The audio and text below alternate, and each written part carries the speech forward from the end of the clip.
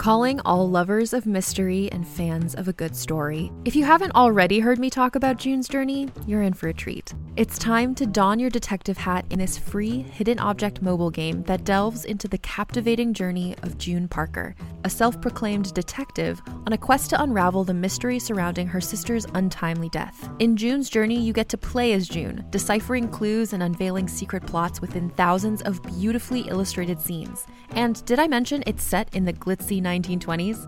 New chapters are added weekly, so you will never run out of new thrills to uncover, and you can also personalize and decorate your very own Orchid Island where the story takes place. How sharp are your detective skills? Find out when you download June's Journey on your Android or iOS device, or play online via Facebook Games. Your detective journey awaits.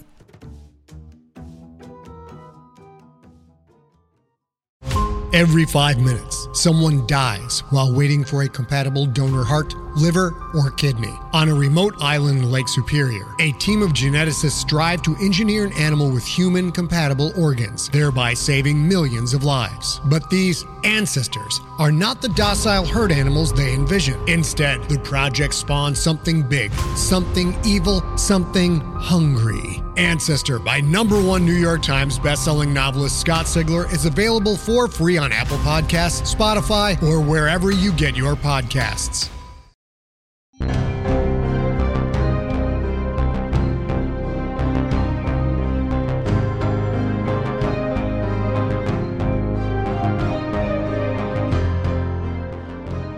What Will Be Here, Episode 9, Countdown to Launch. Content warnings for this episode include swearing, grief, and discussion of death. See the show notes for more details and a link to the transcript.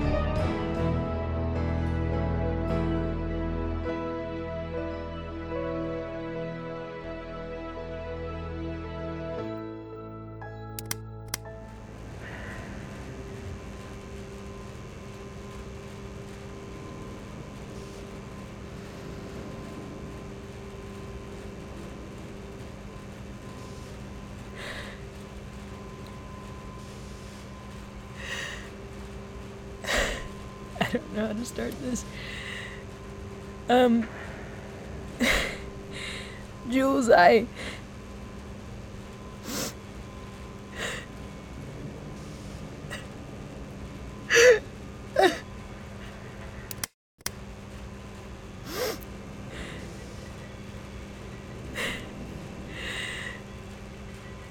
gonna do this.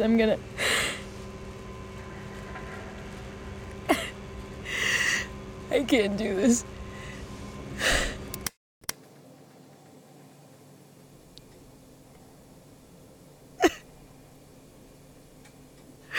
Oh, goddamn, I really thought I had it this time.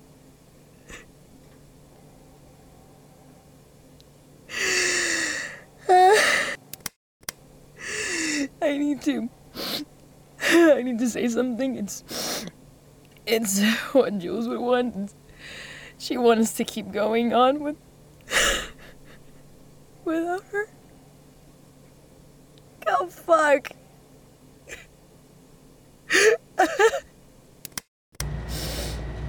I figured out what I want to say, and no, I can't do this, no.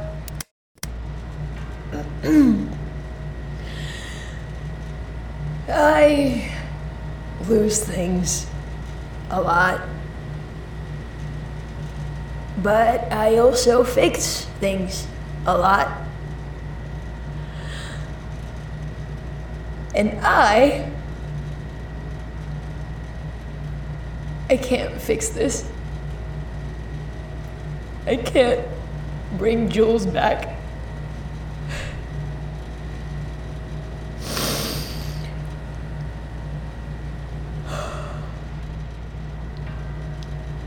A central tenet of the universe is that matter cannot be created or destroyed.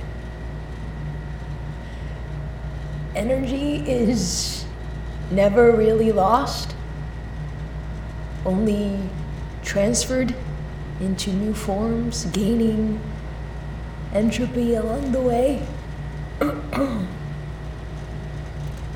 Materials are used, scraped, melted, and used again until they're thrown away in a landfill for good. Plants grow, decay, and fertilize the dirt where new plants then grow. We'll all end up in the ground someday too.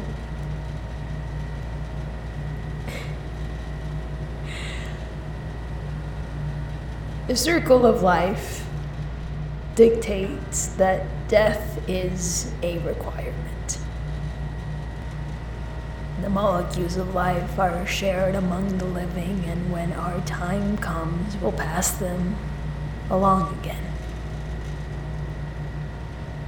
We might die,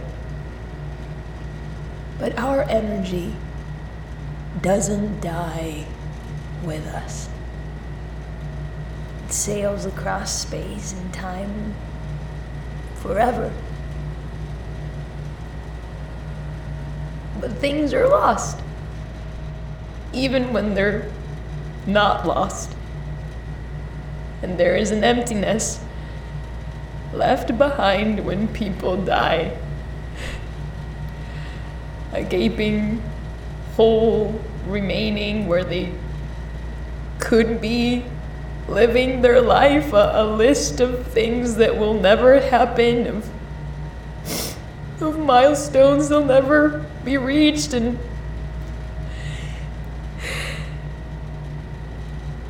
we feel the weight of those missing things. There is a hole. I have a hole.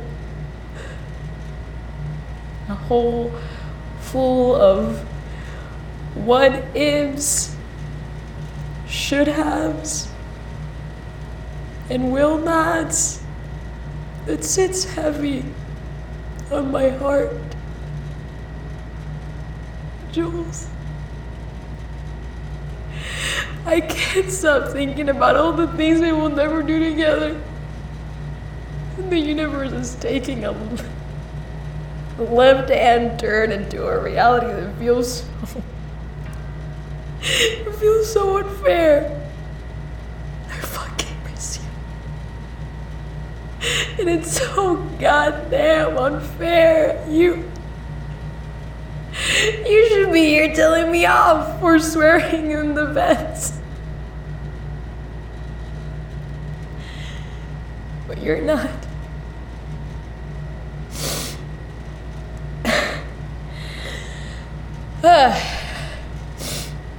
At least your energy carries on.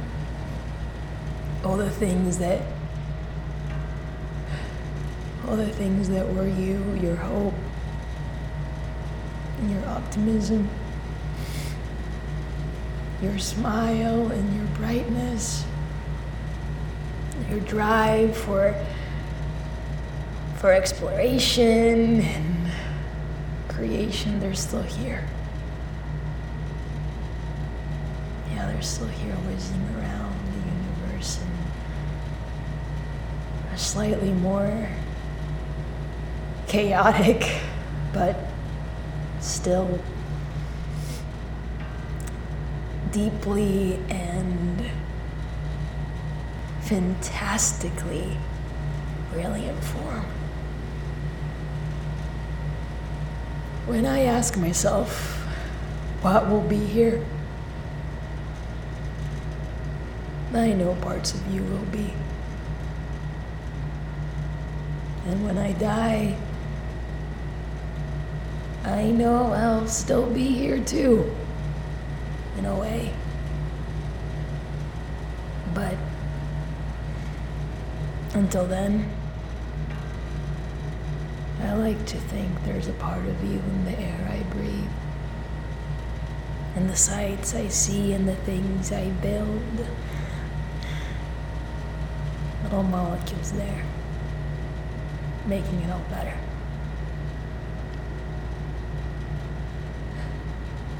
Just like you made me better.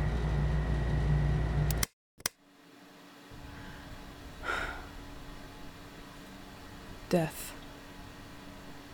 Death is complicated. Chemically, it's actually rather simple. We just stop. The pressure leaves our blood vessels and our brain loses its charge, and we just stop. Totally and permanently. It's the only universal constant for each and every single human being on this planet. It's been with us since before we had the mental faculties to understand what it is. And it will be the very last thing someone experiences when Savannah inevitably gets around to killing off everyone on this planet. But death from all the other perspectives is complicated. From a spiritual view, it's complicated. With regards to having a sense of self, it's complicated. Hell, the very fact of knowing other people has made it complicated. So, we try to understand it. We do our best. But it's not really possible. What's beyond the veil is impossible to know, and that scares us. So, we tell stories to comfort ourselves. Someone once suggested that the primal source of all religion is an effort to understand death. A person is alive, and then they aren't. When you don't understand brain processes and complex medicine, you guess. They go into another world. They return to the earth. They become more of themselves. They become a lump of flesh. And from there, we expanded. Let's start with death itself, or himself, or herself, less often. We've been personifying death for a while, and the different images can get a bit blurred sometimes. As religions spread and evolved, death crossed borders, took new names without changing much, or changed a lot without changing its name at all. Most traditions have some sort of death deity. Astwihad, Thanatos, Baron Samedi, King Yama, Saja, Maweth. Sometimes these are well-defined beings with complex stories and a rulebook of operation. Others are more of a general idea of death, just that which takes people from life on behalf of another being. It shouldn't be that surprising, given that half of the death deities are just called death in their respective languages. Sometimes there's a group of beings that handle you after you've died, where judgment happens, usually. In the Egyptian tradition, you went to court and had your whole life judged by the weight of your own heart against the feather of truth in front of Osiris. And then you got to spend eternity in his afterlife. Or you failed, and got eaten by a man-eating demon and wound up totally dead, in every sense of the word. A lot of belief systems don't exactly kill you, though. You have options, sort of. You can experience a sort of eternal bliss, but don't ask me to explain what that means because no one actually knows, and there have been so many wildly different interpretations over the years. You can also be tormented for the rest of time, as punishment for what you did during your life. Or you can live again. Hindu tradition says you are born again into the world after death, into circumstances that depend on your past life. It's a cyclical thing. You live, you die, you live, you die, until you reach some sort of enlightened state that allows you to exit this cycle. I don't think Jules got there in the end. Of course, what happens after we die is unknown. And it's not something we can ever know until we're dead. And there's no reporting back from that. but we sure do feel it. There's one school of thought that doesn't care about what happens after you die. After all, you'll be dead. You won't have any opinions on the matter. Everyone near you will, though. Everyone in your life will be affected by your death, and that's really what death is. It's where we get all these stories from. It's not an individual, it's their society trying to reckon with the void that is now within their midst. It's mourning, grief, loneliness. So we created traditions for the dead to help us through that. Usually, that has something to do with the body. The body has to be disposed of, somehow. Usually, how that happens depends on the environment a person is living in. Burying the dead is probably the most popular method. The body decomposes and doesn't take up space. Of course, when you bury all of your dead in the same place and stick some sort of rock on top of it, you do end up taking up space.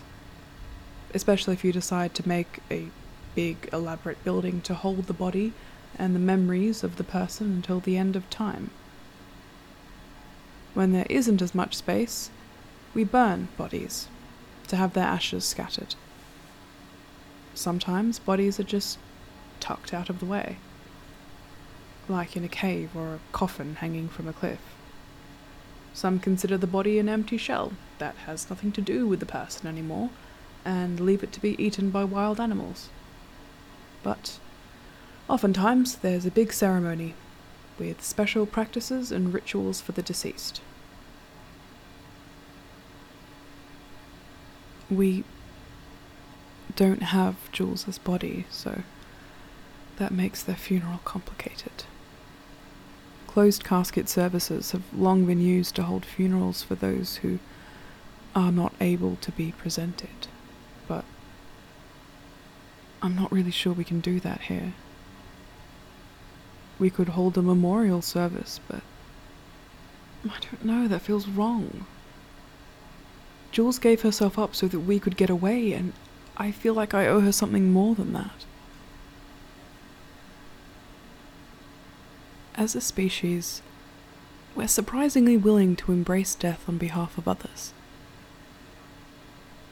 Sure, you've got your famous martyrs, Jesus, Marat, Hus. Then you have the countless soldiers who go off to fight and die for a cause dictated by someone else. And then there's the people who die to make the world a better place. The people who work themselves to death to provide for their family. The people who take a bullet to keep another person alive. The people who walk off into the wilderness so they don't take valuable resources from the group.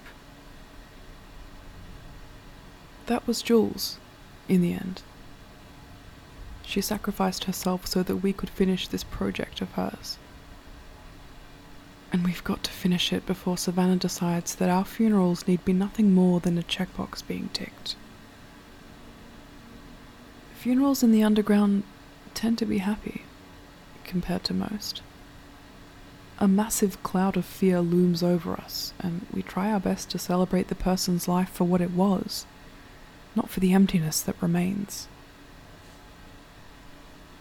That emptiness sets in after a few days, a few weeks. That's when we have funerals, that is. Usually when someone dies down here, they're old, and they die of natural or environmental causes. They have a life that can be celebrated without drawing attention to ourselves. But for some, more now, they don't die. They disappear into the shadows of Savannah. Or their spirit dies, and the empty shell of a person returns. What do you even do when that happens? Funerals have a finality to them. They're the grand means of closure and passing. But if someone might not be dead, how long do you wait? Do you wait until they'd likely be dead anyway? Until people start forgetting them? Or do you bite your tongue and hold a funeral right away, hoping that maybe you're wrong and they'll come back? But what if they do come back? Literal resurrection hasn't been taken all that well, historically and mythologically. I've already told you of some of the people who went seeking the dead, of the dead who came back to us. Like I said, death is complicated. In Jules's case, I don't really know what we're going to do. If we're even going to do anything. She lived topside in a Savannah-provided house, with family that worked for relocation. I don't know if her family's going to do something. Hell, I don't even know what they do for funerals up there anymore. But we should do something, I feel like. Beyond just finishing this rocket. We're doing this to avoid getting gobbled up by Savannah, and we've already failed to stop that from happening once.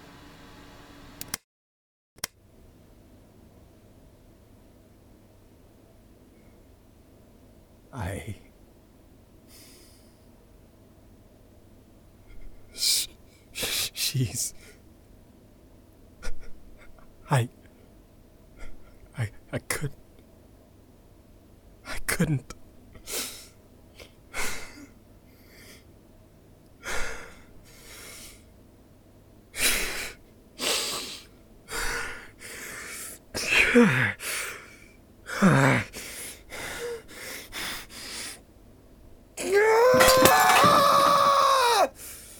Why? Why her?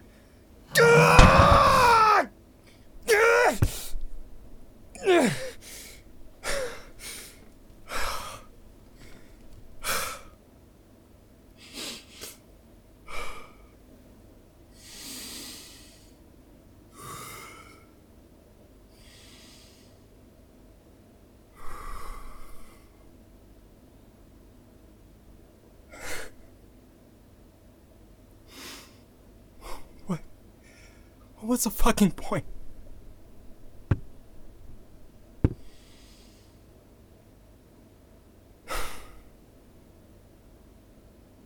You were, Jules. You were the fucking point.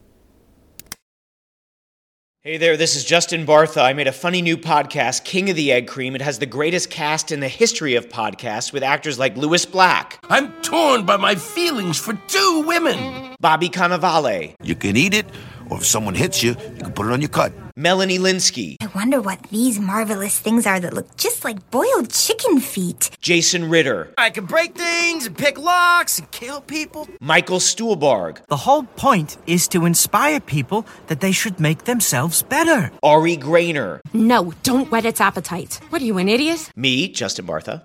That's not just any egg cream, that's a Lemke's special. And all narrated by the hilarious Richard Kind. This is the story of Harry Dalowitz and how he rose from nothing to become New York's King of the Egg Cream. So if you like funny true stories, come listen to King of the Egg Cream, available wherever you get your podcasts.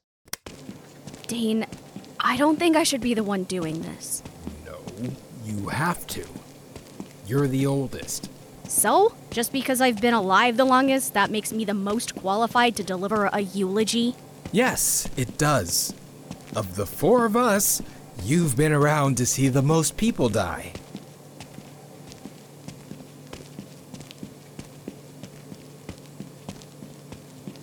That's grim, Dane. Even for you. Yeah, well, given the circumstances, I think I get to be a little grim. I get it. I'm just saying, it feels weird. Or wrong, I guess. Why? Because you hated her? I do not hate Jules. I didn't hate her. Look, I know you're grieving and heartbroken, but I'm not gonna let you constantly give me shit over something that isn't even true. We weren't close. That doesn't mean I hated her. And it doesn't mean that I'm not being affected by this too. Maybe that's true, But as far as being affected goes, I can't construct 2 sentences without lashing out at someone. Kay can't stop weeping long enough to string 3 words together, and Armani, though many thought it impossible, has somehow become even more obnoxiously loquacious Dane! Sorry. That wasn't nice. You weren't kidding about the lashing out. I thought it was only going to be at me. No, I was not kidding. And unless you want me to say in front of everyone that despite my better judgment somewhere deep down, I still think you're responsible for Jules' death, then you need to step up to the plate for this one. Sorry. I'm still working through that one. You know, if we hadn't already hashed that out 2 days ago, that would have hurt a lot more. And you didn't cry once. You're perfect for this. Let's go. Okay. Fine. Let's do this.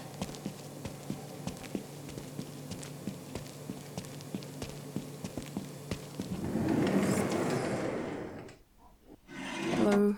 Hi. Hello. We did the best we could. This should be everything she left behind here. Even got her aquavest. Let's get started. Oh, yeah, okay. I'll be honest, I'm not sure how this kind of thing is supposed to start. What, you didn't prepare anything? Yes, I prepared, Dane. Shut up. I don't know how it starts.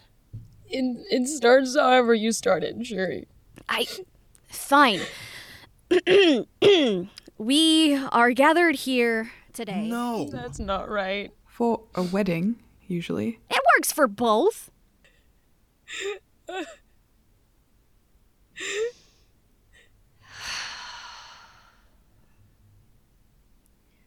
We are gathered here today in memory of Jules Montgomery.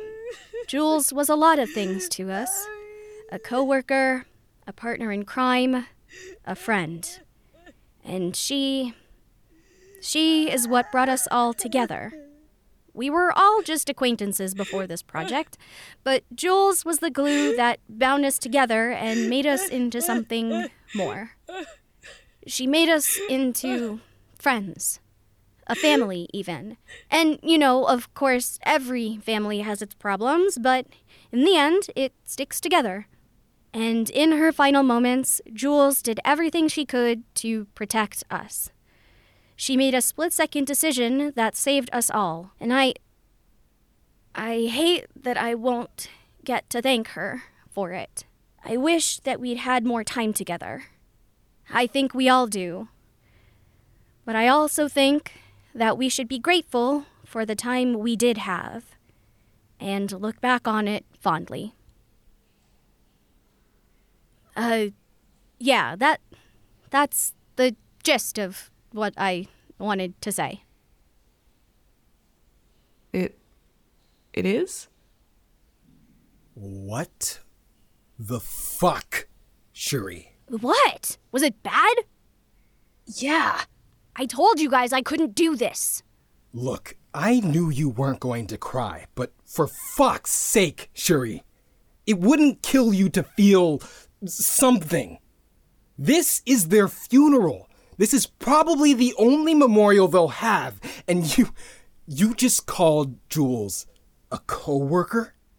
Are you kidding me? I'm trying. Are you? Shuri, what he means is... No, Armani, I'm saying exactly what I mean. Did you just compile all the most generic phrases said at funerals and just throw them together?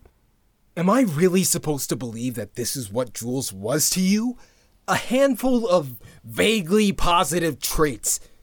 Come on! No, That's not what I meant. But that's what you said. Dane, calm down. You're trying to convince me that you didn't hate her, that her death meant something to you.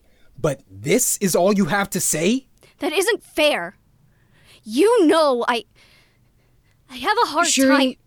We all know you hide authentic emotion behind an impenetrable mask of professionalism, but if you plan to ever be honest, I think that now would be a good time.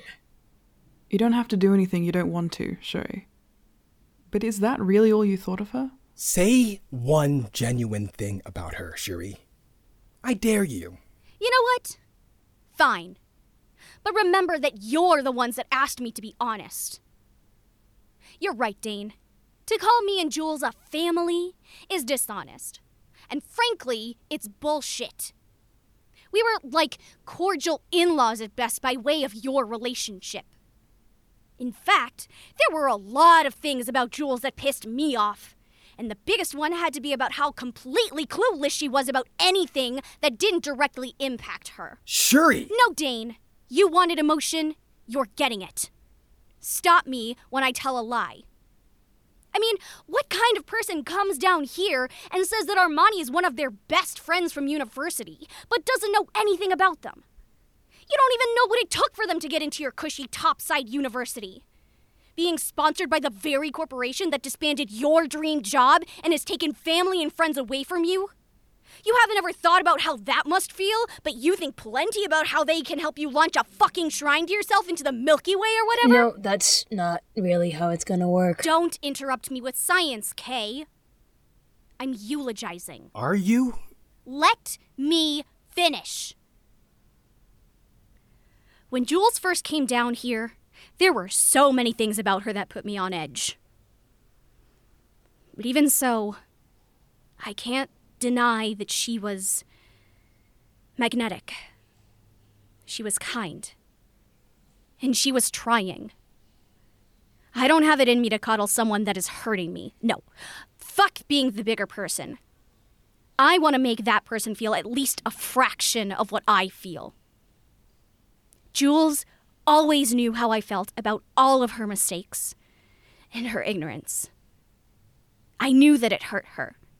Because it always hurts to hear that you're a problem, or that you're causing pain for people you love. And I was not going to pull punches for someone like her. But Jules never lashed out. She almost never got defensive. She always listened. And while it was infuriating to see those doe eyes get all watery anytime I set her straight, she'd always come back the next day and apologize. And she'd mean it. And she'd grow from it. And she wouldn't make the same mistake twice. And that is something you so rarely find in people. Others get criticized and give up, not Jules. Jules could look at her flaws face to face and decide to change them. She always so earnestly wanted to be better. And she was getting better. Constantly. So no, I didn't fawn over her. I wasn't in any hurry to befriend someone like her. But I respected her. Fuck, I believed in her. I could see the person she was becoming, and I just knew that once she got there, she would be someone great. I kept being hard on her because I wanted her to become that person, the one that I would call family. One that I would risk my life to protect.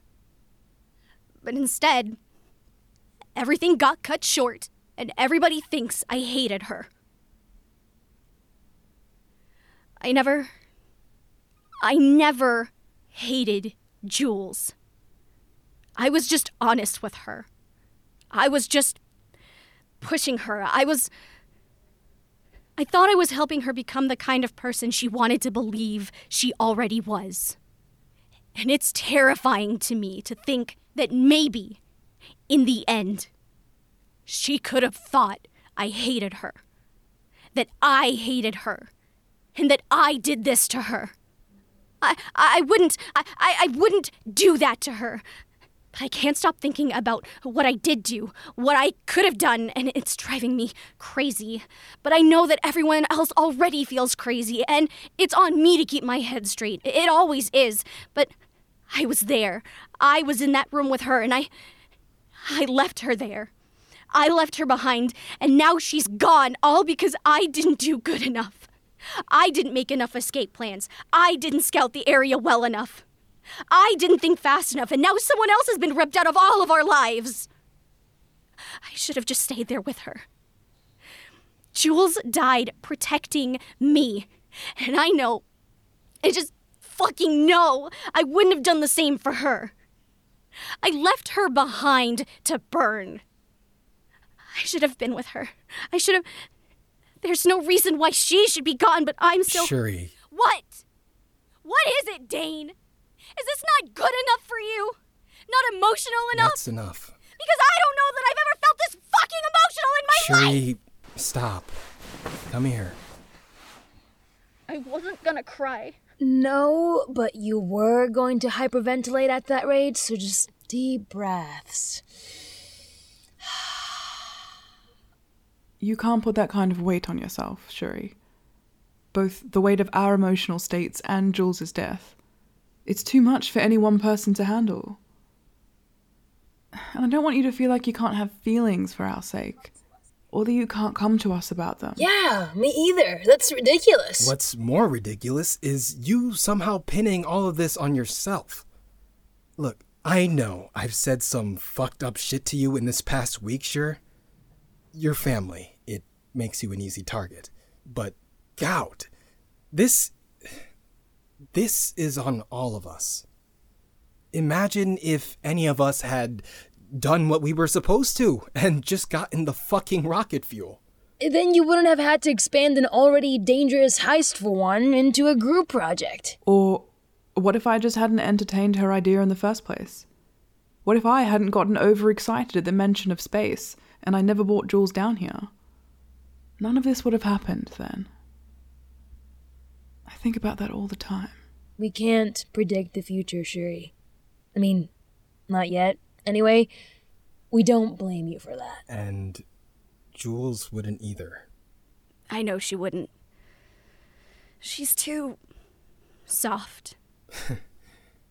Yeah. She was. Jeez. The aliens are gonna have a field day trying to parse this one out, huh? Yeah. Well, aliens. That's today's dose of humanity for you. Enjoy.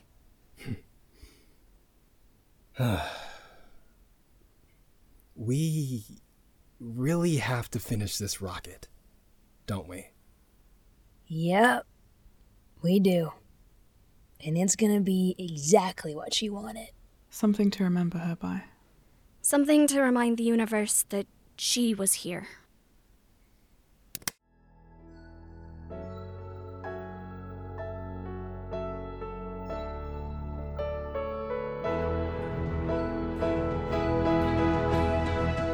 This episode was written by Brad Colebrook, Chandler Harrison, Cole Burkhart, Dee Reese, and Tal Minear, with script editing by Evan Tess Murray. It was directed by Cole Burkhart and sound designed by Nico Goldstein, and features Vico Ortiz as Kay, Kathy Youssef as Armani, John Y. Kamara as Dane, and Sahar Iman as Shuri. The theme music is by Benny James, and the transcript is by Caroline Minks. What Will Be Here is primarily produced in Long Beach, on the stolen land of the Quiche Nation.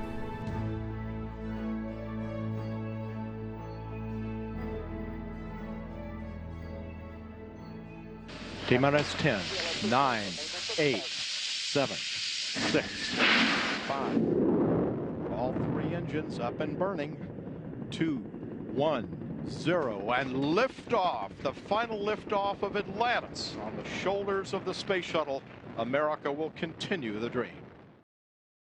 Hey there, it's Rachel Ballinger, and I am extremely excited to invite you to Rachel Uncensored. It's my podcast where I sit down and get real with my friends and celebrity guests, where we talk about all sorts of topics. And sometimes we might be under the influence when we do so. We cover things from personal stories to hot button issues. And it's the only place on the internet you can find an uncensored version of me. It's a side of me that you might not have seen before because it's not the most family or brand friendly. But don't worry, I'm still sort of slightly a decent human being. If you're intrigued, then make sure you check it out. New episodes drop every Wednesday. You can find it on Apple Podcasts, Spotify, or wherever you listen to podcasts. Trust me, you won't want to miss out on the fun and candid conversations we have here on Rachel Uncensored.